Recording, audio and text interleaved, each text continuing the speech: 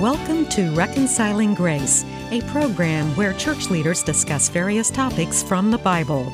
During the discussions, there may or may not always be agreement from every panel member on every point, but there is full agreement on the fact that the way to God the Father is through the reconciling grace of Jesus Christ.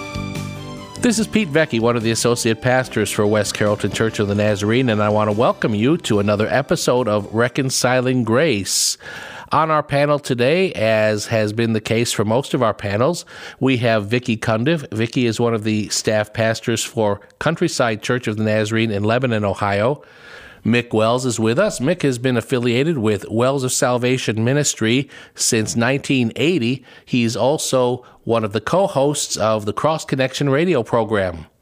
And the person who's going to be leading our discussion today is Steve Wilson. Steve is a graduate of United Theological Seminary in Dayton. He is a Christian author. He's a computer game programmer. Steve, you were talking to us before we started today that you're going to be getting this newest game out, and I'm kind of looking forward to that. But before that, I'm going to look forward to what you have for us today in our lesson, which is a topic called Listening for God. Yes, listening for God. That's always been a really good, interesting topic to me is how does God speak to us? How should we be expecting God to speak to us? How can we be listening for that? And, the other question is, how can you be sure that God is talking to you and it's not your own ideas, it's not last night's pizza, So we're going to look at some of those questions. And the first passage that really gets into this in a really interesting way is 1 Samuel chapter 3. Mick, if you could read that for us. Yeah, I'll be reading verse 1 through 11. The word tells us the boy Samuel ministered before the Lord under Eli. In those days, the word of the Lord was rare. There were not many visions. One night, Eli, whose eyes were becoming so weak that he could barely see, was lying down in his usual place. The lamp of God had not yet gone out, and Samuel was lying down in the house of the Lord where the ark of God was. Then the Lord called Samuel. Samuel answered, "Here I am." And he ran to Eli and said, "Here I am, you called me." But Eli said, "I did not call. Go back and lie down." So he went and lay down. Again the Lord called, "Samuel." And Samuel got up and went to Eli and said, "Here I am, you called me." "My son," Eli said, "I did not call. Go back and lie down." Now Samuel did not yet know the Lord. The word of the Lord had not yet been revealed to him. A third time the Lord called, "Samuel." And Samuel got up and went to Eli and said, "Here I am, you called me." Then Eli realized that the Lord was calling the boy. So Eli told Samuel, "Go and lie down, and if he calls you, say, 'Speak, Lord, for your servant is listening.'" So Samuel went and lay down in his place. The Lord came and stood there, calling as at the other times, "Samuel, Samuel." Then Samuel said, "Speak, for your servant is listening." And the Lord said to Samuel, "See, I am about to do something in Israel that will make the ears of everyone who hears about it tingle." I like how the Lord is persistent with Samuel. He doesn't give up. He keeps saying, "Samuel, Samuel." And Samuel, like us, is maybe confused about who's trying to talk to him. Where is this voice coming from? And so he goes and he finally has to learn, no, this is God talking to you. And Eli says to him, say, "Speak, Lord, for your servant is listening." And that's what I think we want all of our lives to emulate, is that saying, "Speak, Lord, for your servant is listening." And the Bible talks about a lot of ways that God talks to us. So I just want to go through some of the examples in the Bible and see some of the different ways that God communicates with people. The first one is, God can speak to people directly. Have we seen that in the Bible? We just read about it. Yeah, right. So God speaks directly to Samuel. Mm-hmm. And another one that I was thinking about when you were asking about this ahead of time was Abram. He actually spoke to Abram before he became Abraham. That's another whole Bible study there about the adding of the H in there. But he spoke directly to Abraham. And one of the things that I find interesting there is, well, first of all, Samuel didn't recognize that it was the Lord.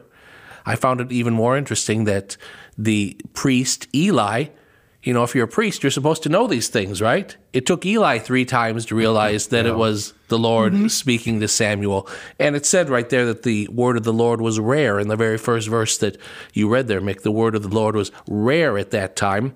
And one of the things that we were discussing before the mics went on here was how rare was it that Abraham heard the Lord. I was sharing that in a Bible study I was hearing recently that was led by a seminary professor of Old Testament, that it's very plausible that when Abram was hearing the word of the Lord directly from God, that it might not have been happening all the time. There might have been months or even years that went by between times. Now, we don't know that for sure, but those are the times that the Bible records it. I really think discernment is critical. The Bible said it was rare, granted, didn't say it was impossible, but I've run into people today that said God doesn't do that anymore. Well, I'm not going to tie God's hands and say he can't, but I think it's critical that when we hear God speaking directly, that we somehow know and can verify that it's God. And I want to give you, this isn't a scripture, Steve, but I wanted to share something I found because I believe this stuff happens out there as people attribute things to God. And this is from a report I found online. A news report says a Texas judge received a public warning after telling a jury to keep deliberating over a sex trafficking defendant because, quote, God told him she was innocent. And so when you hear things like that, every once in a while you will hear somebody say, God told me to do this, God told me to do that. So discernment, I think, is just as critical as recognizing that we don't tie the hands of God and say you don't communicate like that. I think key is to be able to verify and confirm, yes, God, I'm listening, and yes, I'm convinced for whatever reason that this is your voice. Right. And later in the program, we'll talk about, well, how can we know that it's God talking to us? Yeah, that's a good discussion. God also spoke to Moses directly. We have different recordings of that. We have it written for us in the prophets, from Isaiah through the minor prophets, of things that God had said to them that they recorded to speak directly. But as we were sitting here, I thought about him actually speaking from heaven directly when Jesus was being baptized, and there was John the Baptist, and they heard God speak that this is my son, whom I'm well pleased. Right. I was thinking, too, Acts chapter 9, verses 3 and 4 share a perfect illustration of God talking directly, and this was the man Saul who became the Apostle Paul. It says, as he neared Damascus on his journey, suddenly a light from heaven flashed around him. He fell to the ground, and he heard a voice say to him, Saul, Saul, why do you persecute me? So it's a voice of God directly. Right, the voice of God through Jesus in that case. Right, so really we could say, well, anytime Jesus spoke, that was God speaking directly to people. Okay, but sometimes God doesn't speak directly. Sometimes God speaks through angels. Can we remember a time when God spoke through angels? Probably the most common is the angel Gabriel speaking to Mary, that she was going to give birth to Jesus, basically. Right, right. But also Zechariah, he came to Zechariah in the temple as well and spoke to him directly. And also in the story of Abraham, the angel of the Lord appears to Hagar twice, which is an interesting story. And I think this is all reaffirmed by the commonly known scripture, Hebrews 13:2, which tells us, do not forget to show hospitality to strangers, for by doing so some people have shown hospitality to angels without knowing it. So the Bible tells us we will have these encounters, but it also says we won't know it necessarily. So we may not be able to recognize those situations where angels are communicating something from God if we can't tell, who they are. Well, that happened in the Old Testament. I don't think that Lot knew that those were angels, at least at first, when he was showing hospitality to them. He found out later, but he was just trying to offer hospitality to these visitors. Okay, and then sometimes God speaks through dreams and visions. Now, those are actually two different things, a dream and a vision being kind of a waking dream. But when has God spoke through dreams or visions? Are you talking biblically? Yes. This is all biblically right now. Well, there was Joseph, and then there was Joseph. Right. There was the Old Testament Joseph and the New Testament Joseph. Well, we also have, if I could share from Acts 10, verses 9 and 13, a vision that Peter had. Right. It says, about noon the following day, as they were on their journey and approaching the city, Peter went up on the roof to pray. He became hungry. He wanted something to eat, and while the meal was being prepared, he fell into a trance. That's in the NIV here. He saw heaven opened and something like a large sheet being let down to earth by its four corners.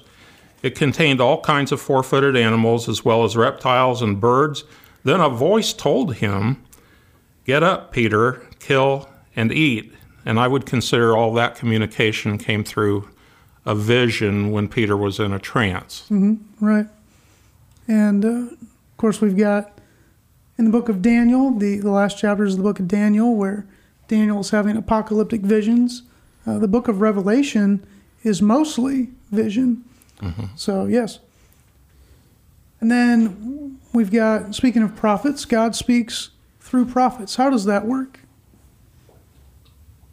Well, I was thinking that Hebrews starts out, the book of Hebrews starts out acknowledging, I don't know if this is dispensational or what, but Hebrews 1, chapter 1, verse 1 says, in the past, God spoke to our ancestors through the prophets at many times and in various ways, but in these last days he's spoken to us by his Son, whom he appointed heir of all things, and through whom also he made the universe. Right. Well, isn't most of the Old Testament written by the prophets? I mean, Isaiah, what he wrote was prophecy. Jeremiah, Ezekiel, Zechariah, a lot of that was Old Testament prophecy. So that was speaking directly through the prophets, not just verbally, but also through the written word. But then the difference is the Holy Spirit has now been given after the crucifixion and the resurrection. I think that's a huge, important thing for us to remember when we talk about how God speaks to us today. And right now, we do need to take a quick break for our sponsor, and we'll be right back with Reconciling Grace.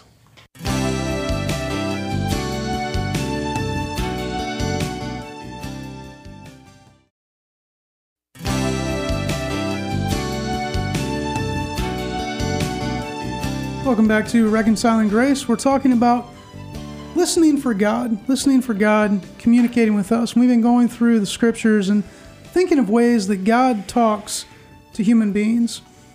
We said that God speaks to people directly. God speaks through angels.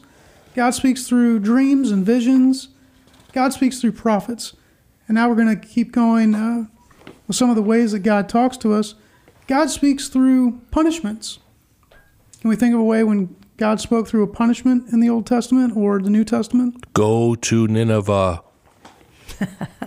Okay, yeah. That was Jonah. That was God speaking through Jonah. Kind of my bad impersonation of God there. That's not the punishment, though, right? Right. When Jonah disobeyed. Jonah thought it was. Yeah, that's true. That's true. True. When Jonah disobeyed, though, he suffered all kinds of consequences. Right. The book of Hosea, the prophet, God told the prophet Hosea to name his first three children particular names as a pronouncement of punishment upon the people of Israel. Right.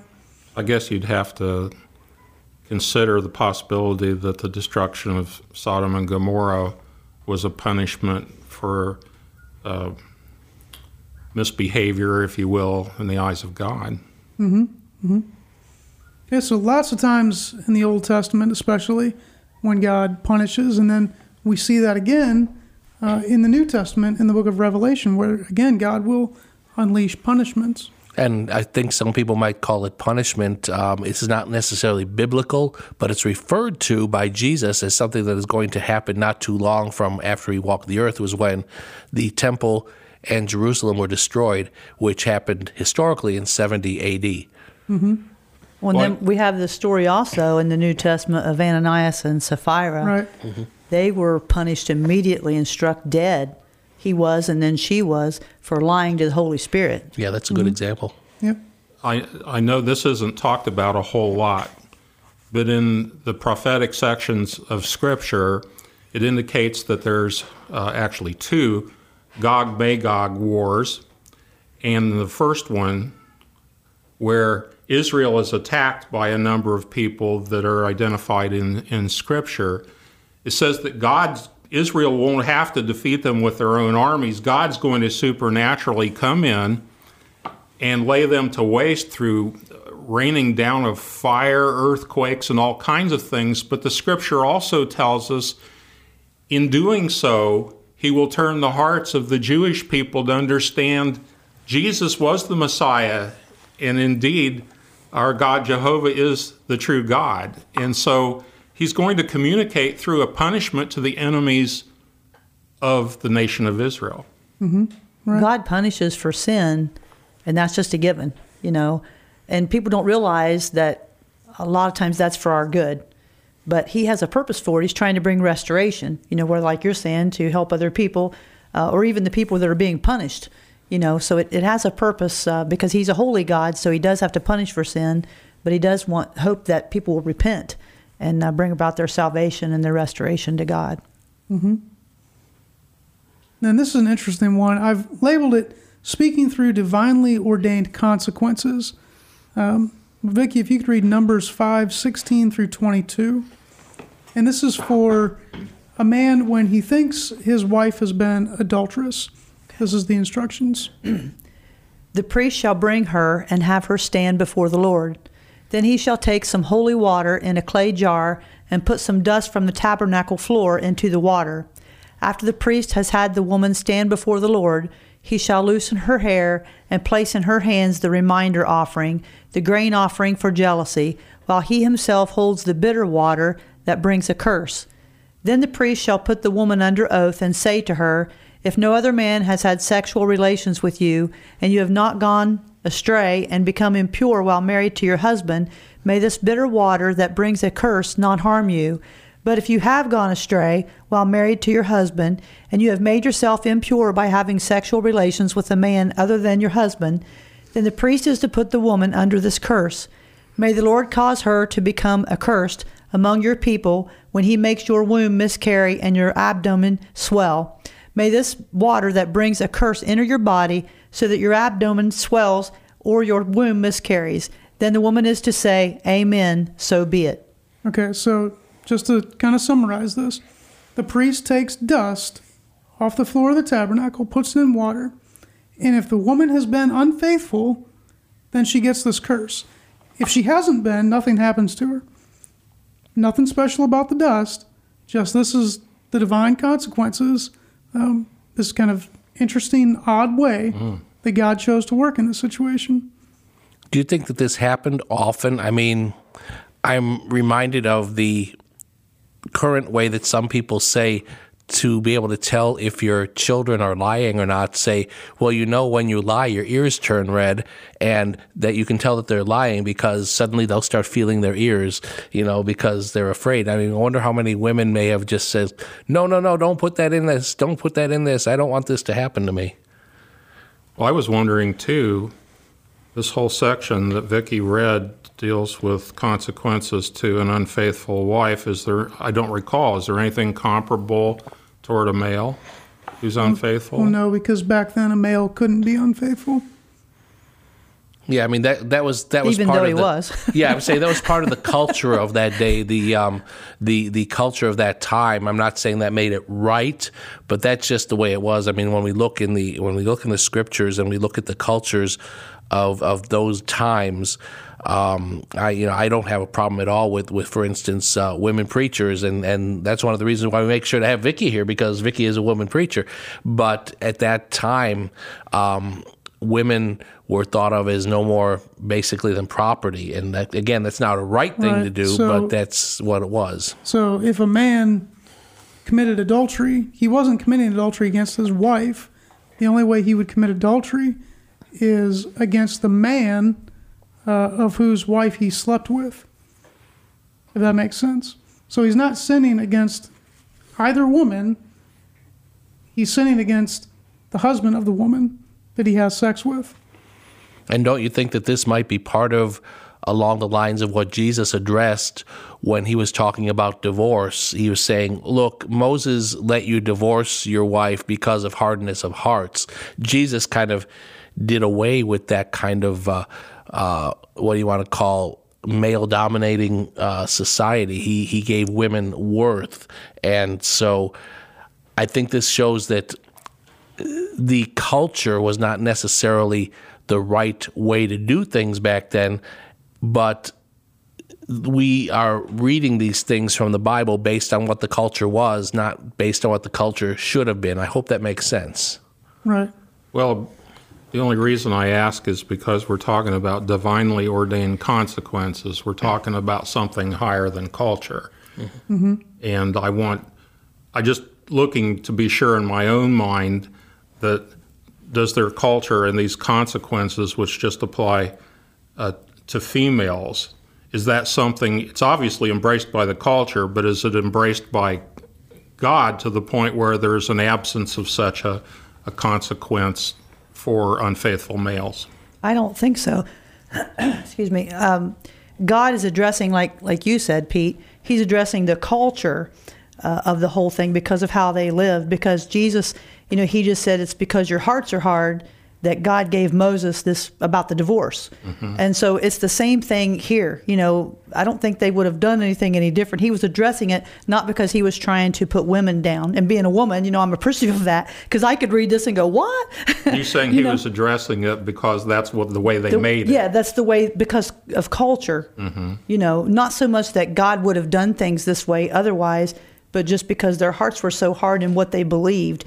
Good this point. Was how, and maybe this is also, and I've read this before in this scriptures and others, how God was really trying to protect the woman so that there was rules to go by instead of them just going out and stoning her or doing whatever they would to kill her. The husband suspects something, so she's automatically guilty. And so that's why these instructions are there. Gotcha. It's more of a protection, even though I know as an early Christian, I'd read this stuff and go, what? So it took a while for that to sink in. Well, I think the circumstances, too, has something to do with it if we take it out of the realm of the male and female thing, where I think what you're getting at is that God can take circumstances and make them come out the right way. I'm thinking of, for instance, Jacob, when he was dealing with the flocks for Laban, and he says, I'll take all these ones that aren't black or white. I'll take the ones that are speckled. And so Laban tries to make sure that Jacob only gets a certain kind, and all of a sudden all these that are being born are speckled. Right. Now, I don't know what God did with the DNA of all these flocks or whatever, but God will use those circumstances to bring about his will. Right, and related to that, God speaks through nature all the time. Romans chapter 1, verse 20 says, "For since the creation of the world, God's invisible qualities, his eternal power and divine nature, have been clearly seen, being understood from what has been made, so that people are without excuse." So that verse is telling us, well, the world itself, the fact that there is a world, God is communicating to us through that. But what are some more specific examples of God using nature? I was thinking that elsewhere in the New Testament, we're told that Elijah prayed that it would stop raining, and it didn't rain for, I believe it was 3.5 years. And then Elijah prayed, and the Lord made it rain again. But certainly God is communicating a message there to all concerned that he will use drought, part of nature, to communicate his will. Mm-hmm. I believe we can look at this in different ways. One of the things is, I think, Steve, you just kind of mentioned it, when you just see the world, when you see the glorious majesty of maybe not just even the world, but creation, the stars, the heavens, the way that the stars move, the way that they twinkle at night, and they twinkle only because now we're told because of all the atmospheric conditions and all that neat stuff that the scientists have told us. But whatever it might be, it's part of the beauty that God has created. And then when Mick brought that up about the drought and stuff, God can make nature act in ways that are contrary to what it should. I think about the parting of the Red Sea for the Israelites. The Red Sea is not supposed to part like that, folks, but sometimes things happen like that. Right. God also made time stop. Joshua, they were battling against their enemy, and, the sun stopped. He prayed for the sun to stand still, and so I really don't remember all the specifics of this. So I don't know if I should even bring it up, but that's been proven that that's actually happened scientifically, and there's been some time lapses, and so it wasn't only the sun standing still in the sky, but it was also a time when a shadow moved backwards rather than moving forwards. And so when you take those two things, it made the scientific study come out that time is actually correct. And had to use those two periods of time, is what you're saying, where the sun stood still and the shadow went backwards, and that made up for the difference that the scientists were trying to figure out how much time has actually elapsed, is what you're saying. Interesting. And of course we have the story of Balaam's donkey who talked. And then we've got, of course, all of these things, a lot of these things can be put into the category of miracles. We've got miracles throughout the Bible, God communicating with people, miracles of nature, miracles of healing. And then there's times where God said, well, cast lots, and let's see how that comes out. And God communicated through that. There's times when God speaks simply by his presence, simply by the Holy Spirit being with us and giving us feelings, communicating with our spirit directly, things that we couldn't even put into words necessarily. I think that's an important one when we're looking at it as Christians, because to me, that's where the whole difference was made. This is where the new covenant comes in, because until Pentecost, the Holy Spirit did not dwell within believers. Now the Holy Spirit does dwell within believers, and the Holy Spirit, I believe, speaks to us as believers in a much deeper way, in a much more discernible way. Not saying that we're always going to do it perfectly, not saying we're always going to understand it perfectly, but to me that is a key difference between the Old Testament, where the Word of God was rare, and the way it is now. Mm-hmm. And as Christians, we know that God also speaks through Scripture. He spoke through Scripture back then, but certainly now we have the full canon. We have the Old Testament and the New Testament for God to speak to us through that. You know what? I think we're about out of time here, Steve-O. I know we want to get through some more things, so we're going to keep these mics rolling. So for Steve Wilson, Mick Wells, and Vicki Cundiff, this is Pete Vecchi. We'll see you next time on Reconciling Grace. This has been Reconciling Grace. Join us again next time as our panel discusses biblical truths centered around the reconciling grace of Jesus Christ.